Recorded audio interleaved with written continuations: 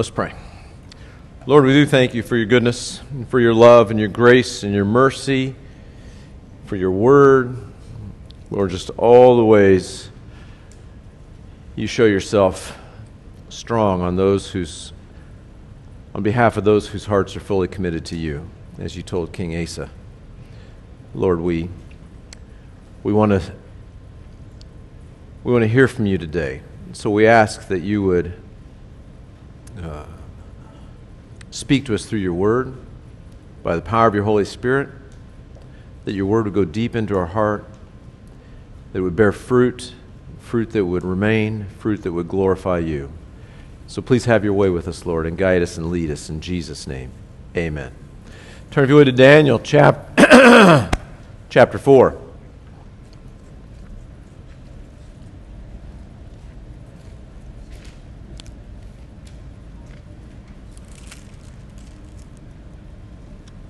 Daniel chapter 4 is an interesting chapter.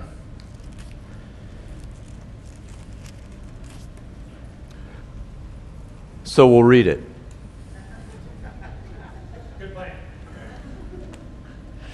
Well, stuff just comes to me and I just blurt it out. That's all I'm saying. Daniel is in Babylon.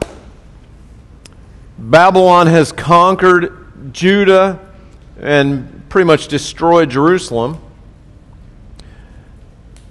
They did it. All right, you ready? Since I've already blurted out some sheer wisdom, let's do it again. You guys can give it back, right?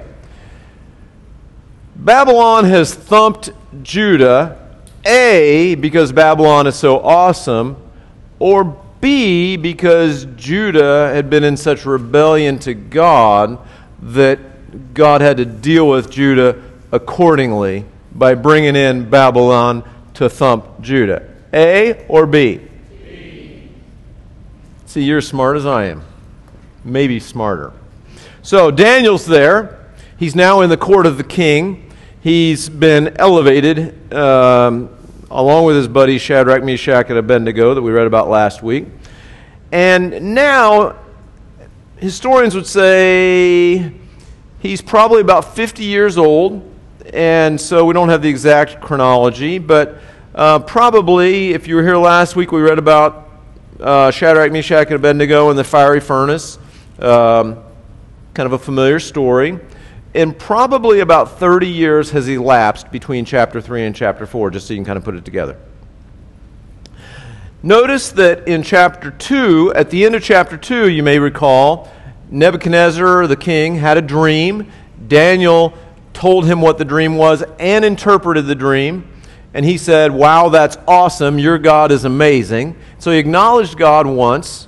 And then at the end of chapter 3, he noticed that God saved Shadrach, Meshach, and Abednego from the fiery furnace.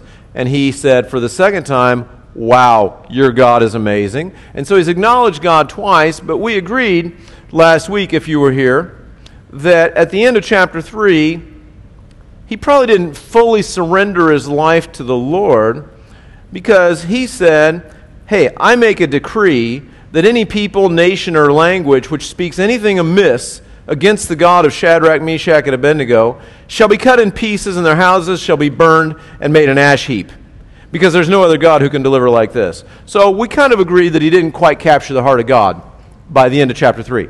Fair enough?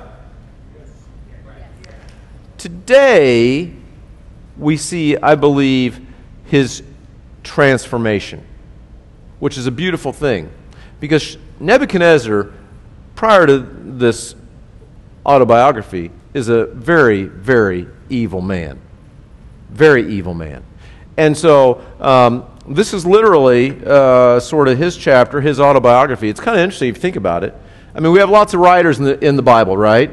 Like Moses wrote the first part of the Bible, Samuel wrote some, right? Ezra, Nehemiah wrote some, New Testament, Matthew, Mark, Luke, and John wrote some, Paul wrote quite a bit, right? Peter wrote some, Apostle John wrote some, right? And here we have Nebuchadnezzar gets a chapter, right? If you were God, would you let Nebuchadnezzar write a chapter in your book? God did, right? God did. And so this is really his autobiography. And it's a great picture. He's going to give us sort of a review of a period of his life, and I think there's some great lessons to learn from it. So chapter 4, verse 1. Nebuchadnezzar the king, to all peoples, nations, and languages that dwell in all the earth, peace be multiplied to you.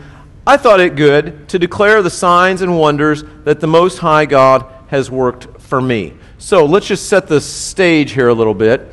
Nebuchadnezzar is going to tell us what has happened to him. He's going to describe how it played out in past tense. And like any good movie, at the beginning, he's given us the introduction, he's laying it out, and at the end, he's going to give us the conclusion. Does that make sense? And so he says, hey, I thought it'd be good to tell you what happened to me, right? I mean, we all tell a good story, right? Hey, this is what happened to me, and this is what I learned as a result of it. So he's just kind of laying it out. Now, let me just say this. He has a testimony that he's about to share, right? We all, if we've been touched by the Lord, we have a testimony to share. And can I just, we all kind of maybe assume that, and we're kind of like, duh, yeah. But yours is unique. Can you catch this? Yours is special. Yours is unique. Yours was orchestrated by God before the foundation of time. Is that crazy? That's crazy. And yours is unique, and mine is unique. So we all have a story to tell. Now, we all have also a platform to tell that story. Can I say this? This is important. We all have a platform to tell this story.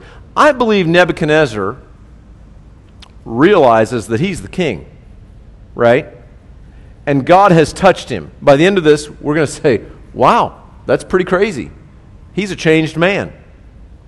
And God has touched him. So what happens if you're the king, like you were the most powerful man in the world before God touched you, now God has touched you, and you're still the most powerful man in the world, what do you do with that?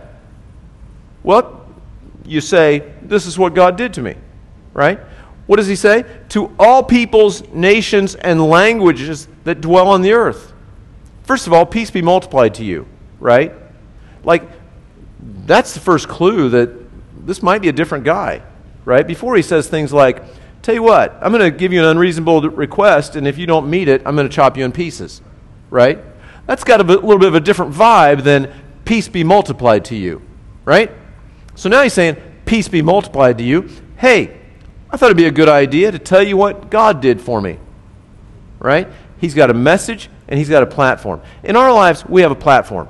We all have a message, but we all have a platform. Don't underestimate the importance of your platform. Well, I'm not a mega church pastor, and I'm not Billy Graham, so, my platform is to the people I work with, or my neighbors, or my kids, or my cousin, or whatever.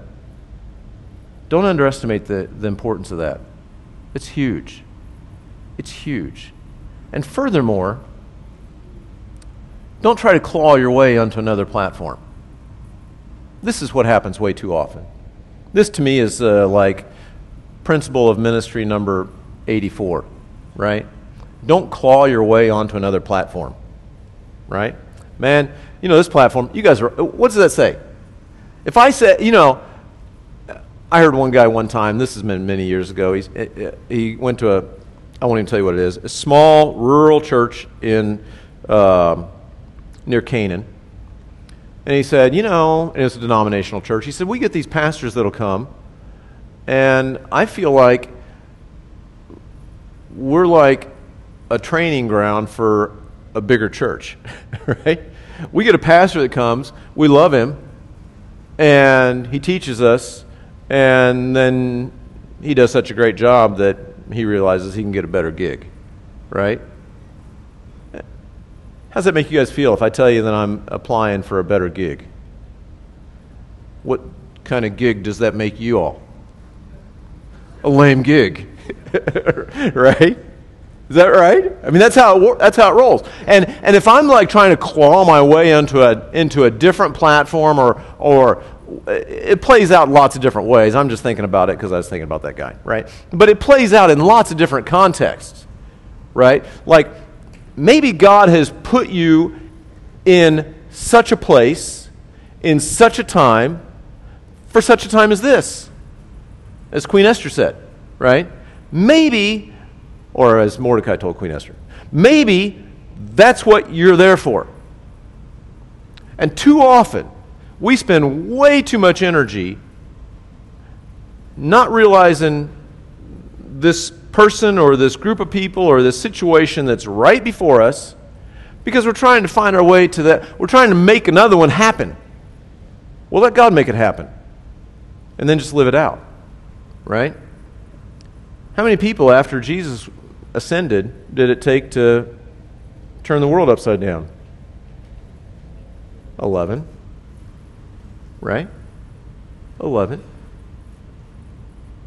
So if God's doing what God is doing, just let God do what God is doing. And I learned a long time ago, you'll save yourself a lot of frustration. So, Nebuchadnezzar, he's got a message and he's got a platform, so he's going to use it. He goes on, he says, how great are his signs? He's still talking present tense now because he's reflecting on what God has done. How great are his signs, how mighty his wonders. His kingdom is an everlasting kingdom, and his dominion is from generation to generation. So, keep this in mind. We've been reading about Nebuchadnezzar's power since 2 Kings, Chronicles, Jeremiah, Lamentations, Ezekiel. We've been reading about Nebuchadnezzar for a long time. If you've been with us through these Old Testament books, we've been reading about Nebuchadnezzar for a long time. Nebuchadnezzar, in the Old Testament history, is very intimidating. He's very powerful, but God was never intimidated by him. Nebuchadnezzar himself, this powerful man, probably, again, arguably the most powerful man in the world at that time, he says about God, how great are his signs, how mighty are his wonders. His kingdom, as opposed to mine, is an everlasting kingdom. His dominion, as opposed to mine, is from generation to generation. And so Nebuchadnezzar's got an interesting perspective now. Now he goes back and he's going to tell us the story. Anybody want to hear the story? All right. He said, I, Nebuchadnezzar, was at rest in my house, flourishing in my palace. I saw a dream which made me afraid, and the thoughts on my bed and the visions of my head troubled me. Okay, so he's at rest and flourishing. Is that a good place to be? It's okay. I mean, it's the place we're all looking for, right? If we're honest, we're looking for that place where we can rest and flourish, right? And can I tell us this? Life comes in seasons.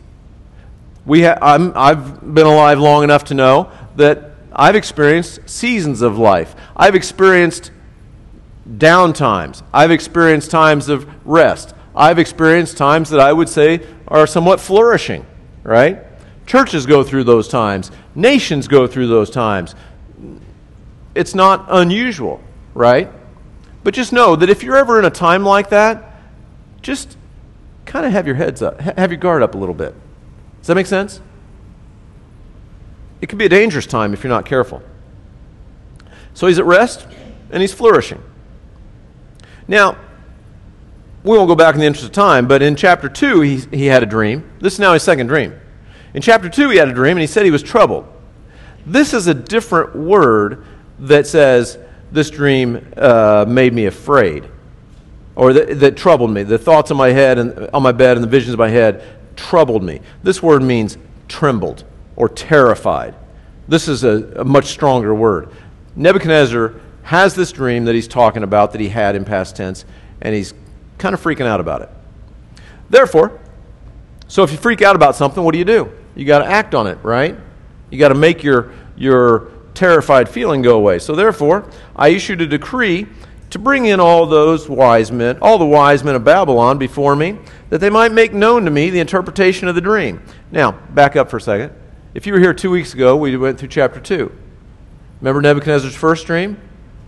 Who did he ask about that dream? Basically all the wise people, right? How many of them came up with it? First time he asked. How many of the Babylonian soothsayers, astrologers, magicians, etc., came up with it? Nada. Zero. So, what's he going to do? He's now got a second dream that's got him terrified. So what's he doing? The same thing. Right? Anybody ever made a stupid mistake? Raise your hand. Anybody ever made the same stupid mistake twice? Raise your hand. Keep your hands up. Yep, good. So we're tracking with him, right? Same stupid mistake twice. So I went to these wise people to see if they could make known to me the interpretation of the dream. Then magicians, astrologers, Chaldeans, soothsayers came in. I told them the dream this time. The first time, it's interesting, he did not tell them the dream. This time he told them the dream, but they did not make known to me its interpretation. Now, I'm not a soothsayer, magician, astrologer, or Chaldean, right? But even if I were like reading this dream, and we'll read it here in a second, even if I were reading this dream, I don't think it takes supernatural power to say, at least to say, I mean, you may not say, thus saith the Lord, this is what it means, but I think I would say, that kind of sounds like you, right? I think there's a good chance that these magicians, astrologers, Chaldeans, and soothsayers might have actually known what the dream meant. Doesn't say they didn't know what, they couldn't understand the dream. They said they did not make known to me the interpretation. Now, why might they not want to tell Nebuchadnezzar the interpretation is bad of this dream? Because the dream has a bad interpretation regarding Nebuchadnezzar. What happens, do you think, in Babylon in 6th century BC if you give the king bad news? Get chopped in what? Pieces. Yeah, you've been reading, right? And your house is going to become a what? Ash heap, right? We could make a song out of this. But we won't. Okay, so he learned his lesson again. But at last Daniel came before me. His name is Belteshazzar. That's his Babylonian name. According to the name of my God, that's a little g God. In him is the spirit of the holy God, capital G. And I told the dream before him, saying, Belteshazzar, chief of the magicians, because I know that the spirit of the holy God is in you, and no secret troubles you, explain to me the visions of my dream that I have seen and its interpretation. I like this, as Nebuchadnezzar is telling us this situation in past tense, he's kind of going back and forth a little bit, even acknowledging Daniel's name, right? Daniel's name, we said a few weeks ago, the name means God is my judge. But the Babylonian name Belteshazzar means Bel's prince. That's what they named him when they brought him in to indoctrinate him. And so he's kind of acknowledging, yeah, we called you Belteshazzar according to the name of the Babylonian god, but really your name is Daniel, and we know that, and that's all okay. He said, these were the visions of my head while on my bed. I was looking, and behold, a tree in the midst of the earth, and its height was great. Now, the first dream he had was about a big image. And Daniel told him, well, at least the head of that image is you, right? So Nebuchadnezzar is used to these dreams kind of relating to him personally, so this might be why he's a little bit scared. The tree grew and became strong. Its height reached to the heavens, and it could be seen to the ends of the earth. Its leaves were lovely, its fruit abundant, and in it was food for all. The beasts of the field found shade under it. The birds of the heavens dwelt in its branches, and all flesh was fed from it. And so what you got here is a description of a great tree. Not only is the tree majestic, but a tree blesses others. Notice this. It provides beauty. It provides shade for others. It provides food. It provides a dwelling place for birds. And so we're going to see this is a picture of Nebuchadnezzar himself. And in all the ways that God has elevated him, we could argue whether or not you want to use the word blessed him, but God has at least made him powerful and rich and all of that. And that actually blessed not only him, but was used by God to bless others. right? So that's the picture. It provides food, it provides dwelling, it provides shade, it provides beauty. And again, as God works in our lives, there's a good chance as we submit to God. I mean, we can't. It's not, if we follow God, then He blesses us the way we want, and we're healthy, wealthy, and wise, and all that. It doesn't always work that way. But there is a principle that God takes care of His people. Is that fair? And maybe not in the exact way that we expect, or the time that we expect, or anything like that. But at the end of the day, all in all, God loves to bless His children. And can I just say this? As God blesses His children, that should be an opportunity for us as His children to bless others. So, just like this tree is great and majestic, well, that's awesome for the tree, but it also provides food and shelter and shade and all that kind of stuff. We should kind of see our lives as that way. As God blesses us, let's see that as an opportunity to bless others. So everything's going great on this dream, right? Got this awesome tree, majestic, right? Maybe we might use the word majestic to describe one of you guys, right? Great and awesome, majestic. I like this so far. You guys like this so far? I like it. Well, then I saw in the visions of my head, while on my bed, he keeps going to this. We're trying to do poetry out of this, but I'm not going to make it into poetry. And there was a watcher, a holy one, coming down from heaven. He cried aloud and said thus, "Chop down the tree and cut off its branches." Well, that's not good. "Strip off its leaves and scatter its fruit. Let the beasts get out from under it and the birds from its branches." And so Nebuchadnezzar, no doubt, at least thinks this might be about him. And this would have felt sort of ominous, right? The tree is awesome, it's majestic, it's powerful, but this voice says that it's going to be chopped down. He says, "Nevertheless, leave the stump and the roots in the earth." This is the voice from heaven. "Nevertheless, leave the stump and the roots in the earth, bound with a band of iron and bronze in the tender grass of the field. Let it be wet." Notice this. "Let it," that's the stump, "be wet with the dew of heaven, and let him," now we just got personal, "let him graze with the beasts on the grass of the earth." So if Nebuchadnezzar hadn't previously thought this dream might be about him, at least now we know this tree is actually a reference to a male human, it would appear. Right? Nebuchadnezzar's a male human. So, leave the stump in the tender grass of the field. Let that stump be wet with the dew of heaven, and let him graze with the beasts on the grass of the earth. That's just downright concerning. You know, I've said for years, whenever we read prophecy, we want to interpret it as literally as possible. I also want to add to that, when we do interpret sort of metaphorically, very often God gives us the key, right? Like, is this tree to represent just a tree? We know it doesn't, because he's using the word him now in reference to the tree. So very often, even as we go into reading metaphors into the Scripture, the Lord will give us some guidance along the way. Verse 16, "Let his heart be changed from that of a man, let him be given the heart of a beast, and let 7 times pass over him." So, now this is bad.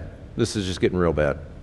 And so, Nebuchadnezzar is going to basically have the heart of a beast. He won't become a beast, but he's going to have the heart of a beast. And notice this. I think there's a principle here.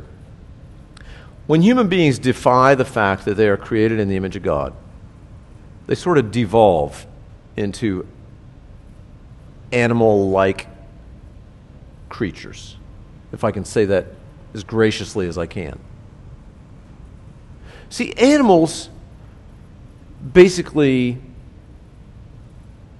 look out for number one, live according to their instinctive, fleshly needs, right? They might have some, God, we would acknowledge, God-given sort of sense of community, right? Like a pack of wolves is more effective at killing stuff than an individual wolf. So they might have even some instinctual community that way. But by and large, they don't think about anybody themselves. That's what animals do. Is that fair? Animals were not created in the image of God. Is that fair? Animals are different than humans. Is that fair? Everybody still with me? Animals are not humans, and humans are not animals.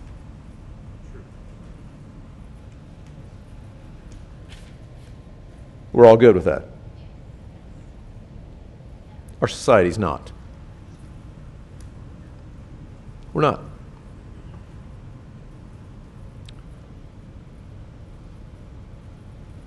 This just popped in my head. You should hear the commentary on Sunday afternoon at our house, like on what the back row is thinking when, right? But I know exactly what the back row is thinking now, and I'm just going to say it.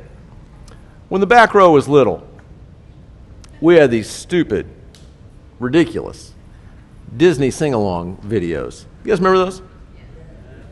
Come on, raise your hand. If you're, if you're over 12, okay. And do you remember I forget what it was that was bouncing, but something was bouncing along the words, and we could read the words, right? This was educational, right? You know the one I'm thinking about right now? I forget what movie it came out of, but you are a human animal, right? Should have known. That set the stage for the political turmoil we see with Disney today. You are a human animal, and I kind of make light about that, right? But you know, that's a subtle, stupid little video that's a powerful, powerful statement. You are not a human animal. You are a human being created in the image of God, who was known personally by God Almighty, and he knew even at that time that he would come to earth a couple thousand years ago and die on a cross for you individually. He didn't do that for any monkeys. And if we, as individuals or as a society, I mean, honestly, I kind of stand with Ken Ham on this one. If we numb ourselves into accepting evolution, that has just tons of ramifications spiritually for us as individuals and us as a society. And even at that, the church still can't quite decide what they want to do with Genesis chapter 1 and 2. Or the latter chapters of Job. The latter chapters of Job describe what looks like a dinosaur. We're not sure what we want to do with that, because it just goes counter to what I was subliminally indoctrinated to in grade school. If we consider ourselves human animals, we can wind up doing some pretty bizarre things. And so, let's just take a stand to call the Bible the Bible. And let's take a stand to call the Bible the inspired, inerrant Word of God. And let's just decide, individually and collectively, that all Scripture is given by inspiration of God, and it's profitable for doctrine, for reproof, for correction, for instruction in righteousness, that the man of God may be complete, thoroughly equipped for every good work. And in those areas where, quote-unquote, science, and again, since I've already insulted society, let me just do it one more time. We've learned what that word, how that word science gets used in the last 3 years. It's anything but. Science is where you have a hypothesis, you conduct an experiment, the experiment needs to be repeatable, and then you learn. If your hypothesis was correct, you're confirmed in that. If your hypothesis was wrong,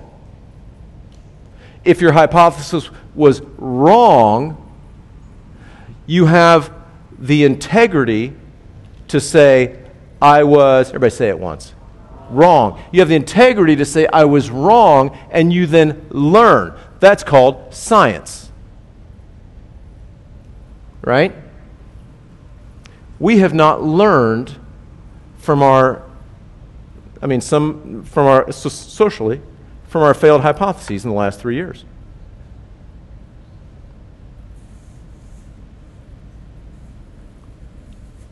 So,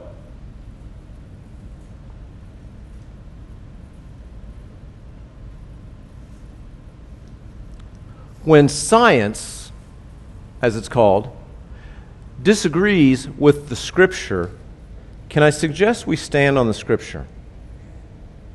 Because we've learned what how reliable science is.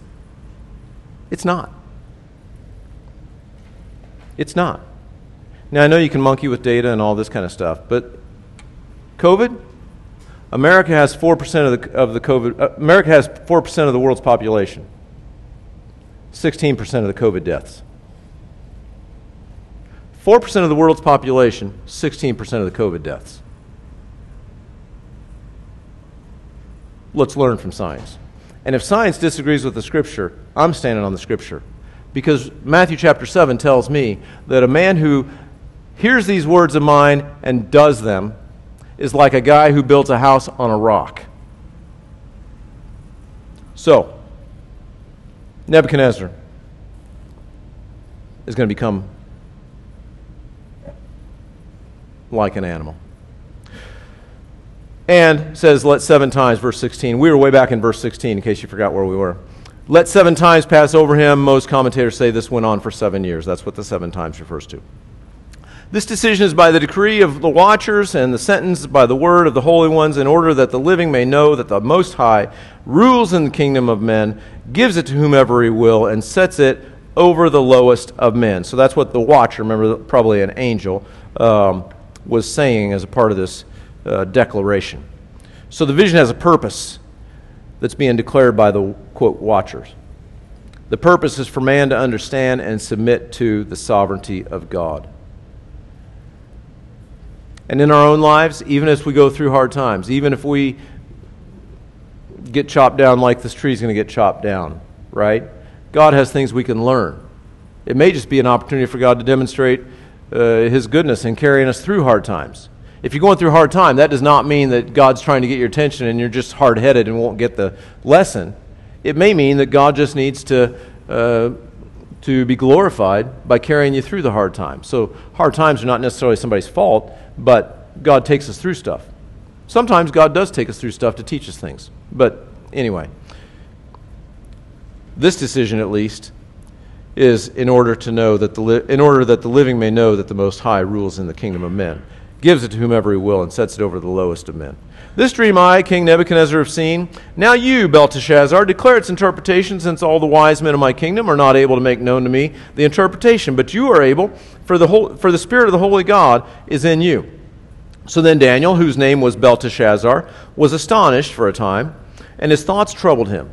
So the king spoke and said, Belteshazzar, do not let the dream or its interpretation trouble you.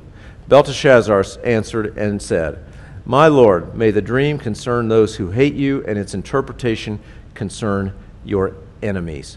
And so Daniel here knows what this dream means.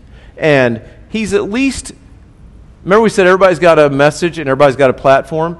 Daniel's message is, I know what this dream means. His platform is, the king is asking me what it means. Daniel probably doesn't want to be chopped in pieces any more than anybody else, but he's got to be faithful to walk through that which he's been called to walk through. So just carrying that further for us, we have a message, we have a platform. Even in that platform, sometimes it may feel a little dicey to walk through that situation.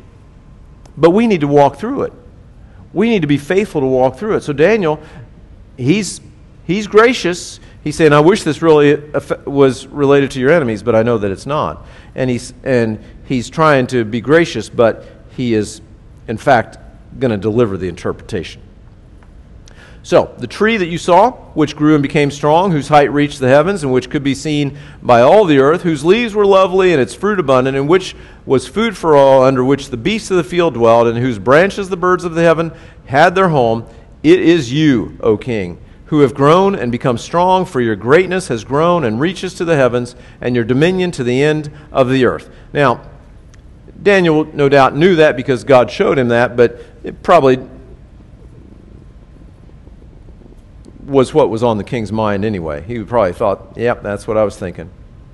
And as much as the king saw a watcher, a holy one, coming down from heaven and saying, chop down the tree and destroy it, but leave its stump and roots in the earth, bound with a band of iron and bronze in the tender grass of the field, let it be wet with dew of heaven, and let him graze with the beasts of the field till 7 times pass over him. This is the interpretation, O king, and this is the decree of the Most High, which has come upon my lord the king. They shall drive you from men, your dwelling shall be with beasts of the field, and they shall make you eat grass like oxen. They shall wet you with the dew of heaven, and 7 times shall pass over you, till you know that the Most High rules in the kingdom of men, and gives it to whomever he chooses. And so Daniel says, you know what? This is going to happen. According to the sovereignty of God, you're going to be somehow removed from your power, and you're going to be eating grass like oxen, and you're going to be watered with the dew from heaven. Is that crazy to tell the most powerful man in the world? But it is what it is. And inasmuch as they gave command to the stump, to leave the stump and the roots of the tree, your kingdoms shall be assured to you after you come to know that heaven rules. So this is God's grace, God's mercy. God's leaving the hope for the king that he will be restored. Therefore, verse 27, therefore, O king, let my advice be acceptable to you. Break off your sins by being righteous, and your iniquities by showing mercy to the poor. Perhaps there may be a lengthening of your prosperity. So here's an interesting thing between God's sovereignty and man's responsibility. God's sovereignty says, through the mouth of Daniel, this is going to happen. Man's responsibility is, therefore, you need to repent. And maybe somehow it won't be as bad, or maybe somehow God will allow the time of your prosperity to lengthen. But every message from God has with it a therefore, right? God is going to do this. Therefore, we as human beings have a responsibility to carry out our faithfulness to the Lord in some way, right? God is going to do this. Therefore, in this case, Nebuchadnezzar needs to repent. God's going to get him to repent, but not after a little bit of pain and suffering.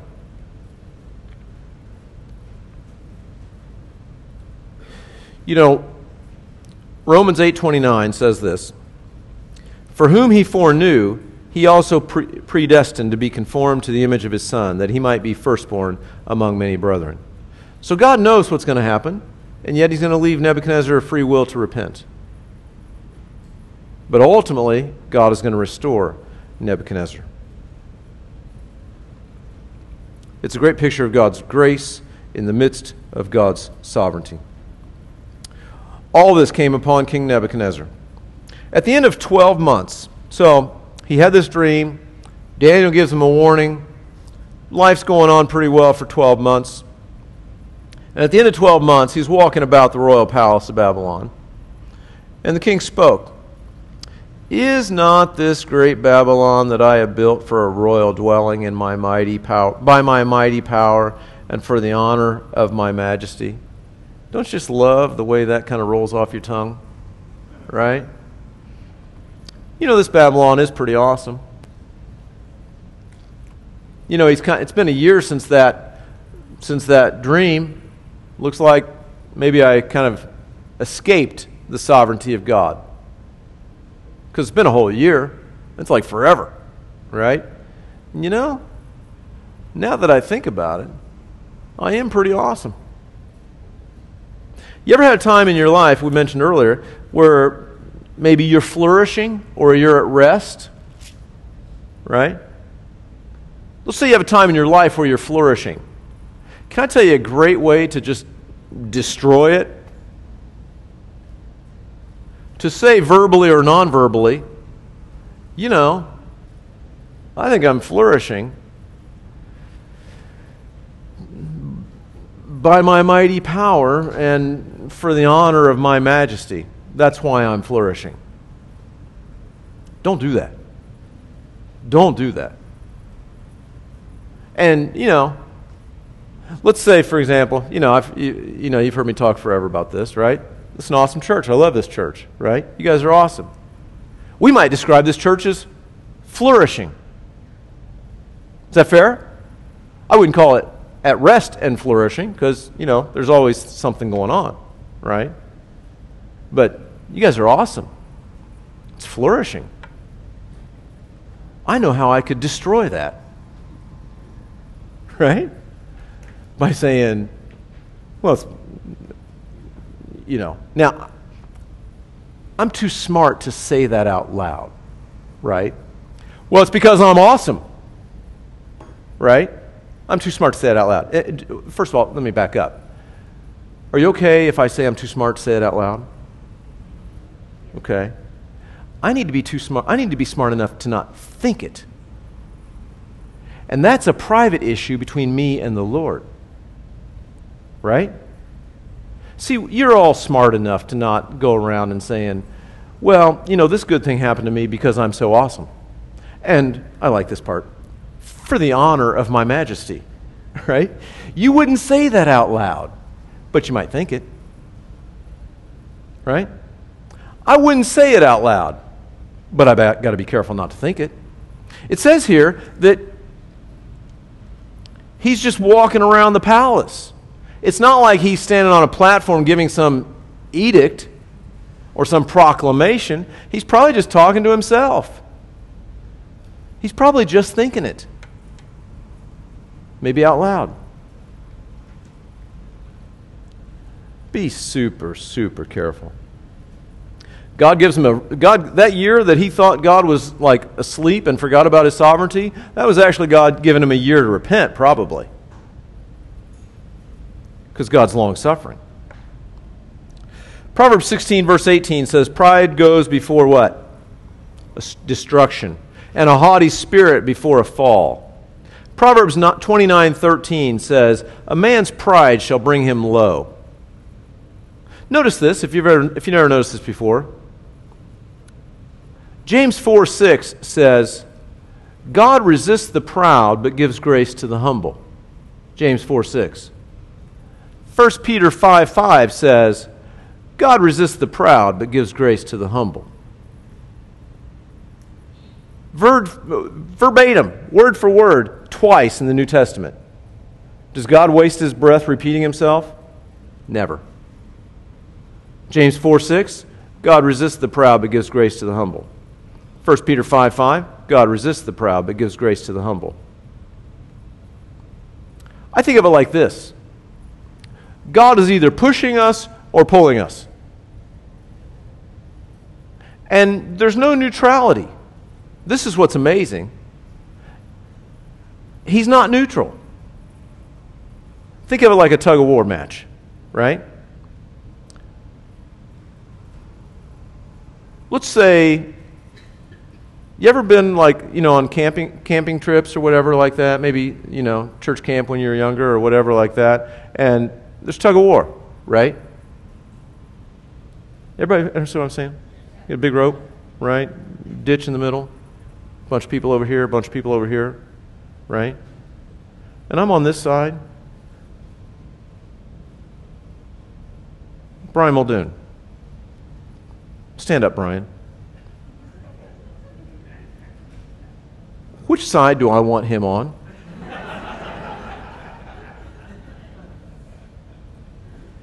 Right? If he's going to be on a side, he's either going to be on my side pulling with me. What am I going to do if he's on my side?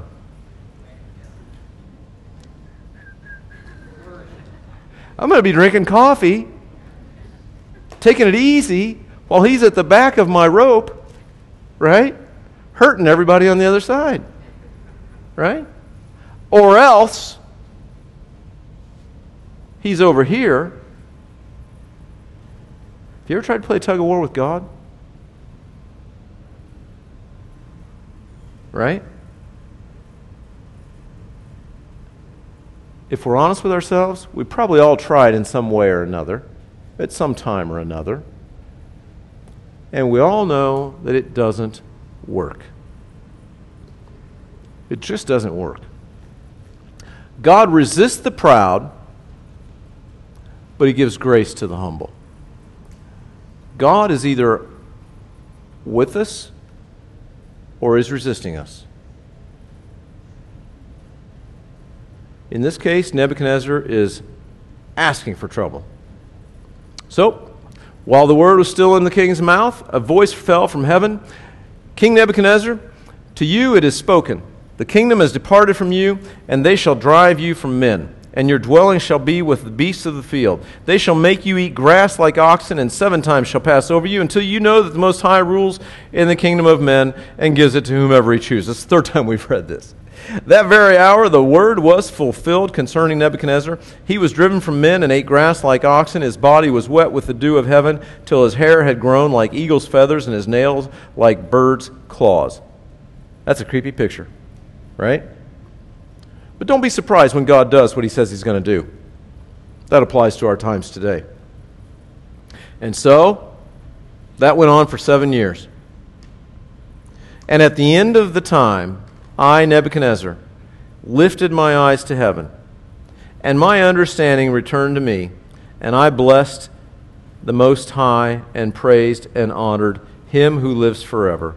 For his dominion is an everlasting dominion, and his kingdom is from generation to generation. Now, we don't know exactly if, some commentators say Nebuchadnezzar is so stubborn that he waited 7 years to lift his eyes to heaven and his understanding returned to him. And again, we'll leave room for that. If you're more of a responsibility person, you could say it that way. If you're a sovereignty person, you could say, well, at the end of 7 years, it was time for God to raise Nebuchadnezzar's understanding, and he lifted his eyes to heaven, and probably either way is reasonable. Right? What we do know is this: mission accomplished. Mission accomplished. Is Neb going to walk around on the palace and look at the hanging gardens again and say, wow, this is all for my majesty? You think he's going to do that again? Nope. Not at all. He blessed the Most High and praised and honored him who lives forever. Now, if you ask Nebuchadnezzar, would he say it was worth it to live for 7 years like an ox? Would he say it was worth it? You bet he would. Is it worth it to go through what you go through? That maybe God takes you through, or maybe God lets you go through? Is that worth it? Is it worth it to live Romans chapter 5?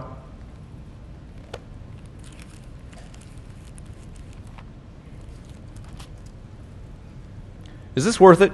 Therefore, having been justified by faith, we have peace with God through our Lord Jesus Christ, through whom we also have access by faith into this grace in which we stand and rejoice in the hope and the glory of God. We love that kind of stuff. Man, we read those verses all the time. Oh, and not only that, but we also glory in tribulations, knowing that tribulation produces perseverance, and perseverance, character, and character, hope. Now, hope does not disappoint, because the love of God has been poured out in our hearts by the Holy Spirit who was given to us. Sometimes God has to build in our lives perseverance and character and hope. How does he do that? Sometimes by allowing us to go through tribulation. So sometimes we have to eat grass because we need to be humbled. Sometimes God is just building character in our lives. Sometimes it's reasons we'll never understand. But we do go through hard seasons. And let me just encourage us, if we're in a hard season, it's worth it. It's worth it. Because he who began a good work in you, Philippians chapter 1, will complete it until the day of Jesus Christ. So the day will come, whether on this earth or in heaven, we don't know. But the day will come, if we're faithfully hanging in there, that we can say it was worth it. It may not happen until the next life, but that day will come. And we can count on it because the Scripture is more reliable than science. Right? It will come.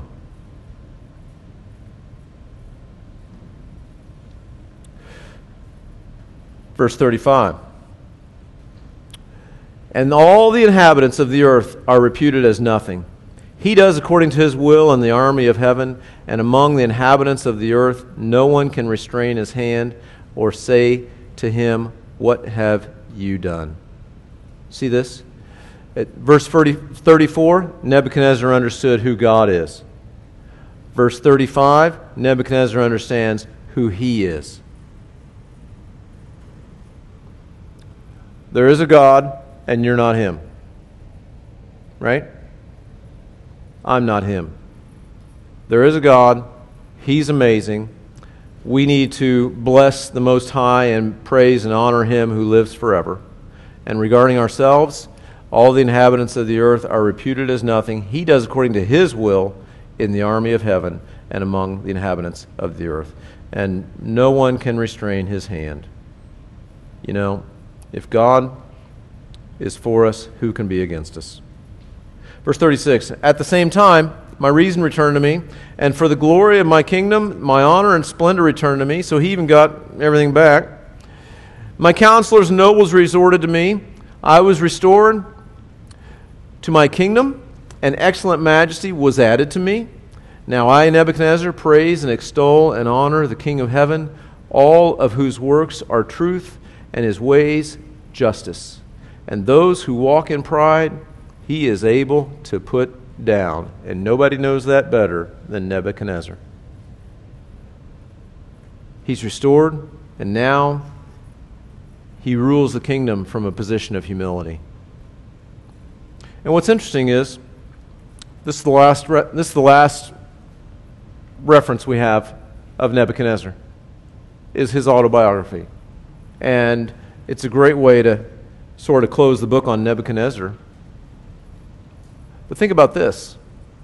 Remember who he was before? He's the guy that says, hey, if you don't tell me what my dream was, I'm going to chop you in pieces and make your house into ash heap. You know anybody like that? Do we know people in this world that are so unreasonable and so lost and so depraved that they would think it's okay to chop people in pieces? Yeah, there are people out there like that. Nebuchadnezzar could be restored. Saul of Tarsus murdered Christians, consented to their death, threw them in prison, was on a life mission to destroy Christianity. He becomes the Apostle Paul. Is there anybody that's too far out of God's reach? Nobody. Now, for those of us who've been reached by God, and God blesses us, it's not for the honor of our majesty, right? It's so that we can remember that God opposes the proud and gives grace to the humble. We all have a testimony. We all have a platform. We should use that to glorify God and give him the glory and live humbly and blessed by him. Let's pray. Lord, we thank you for the lesson, all these lessons that you give us through your scripture, through people who went through hard things. And Lord, You're so gracious. You give us the story so we can learn the lesson without having to go through it. And yet we go through them in our own ways, Lord. We acknowledge that. We have hard seasons, and we have flourishing seasons. And Lord, through it all, help us to look to you, the author and finisher of our faith. Help us to stand on the fact that your word is truth. And help us to stand on the fact that you who began a good work will complete it in each and every one of us until the day of Jesus Christ. So we thank you for your goodness. Pray you just have your way with us this week. In Jesus' name, amen.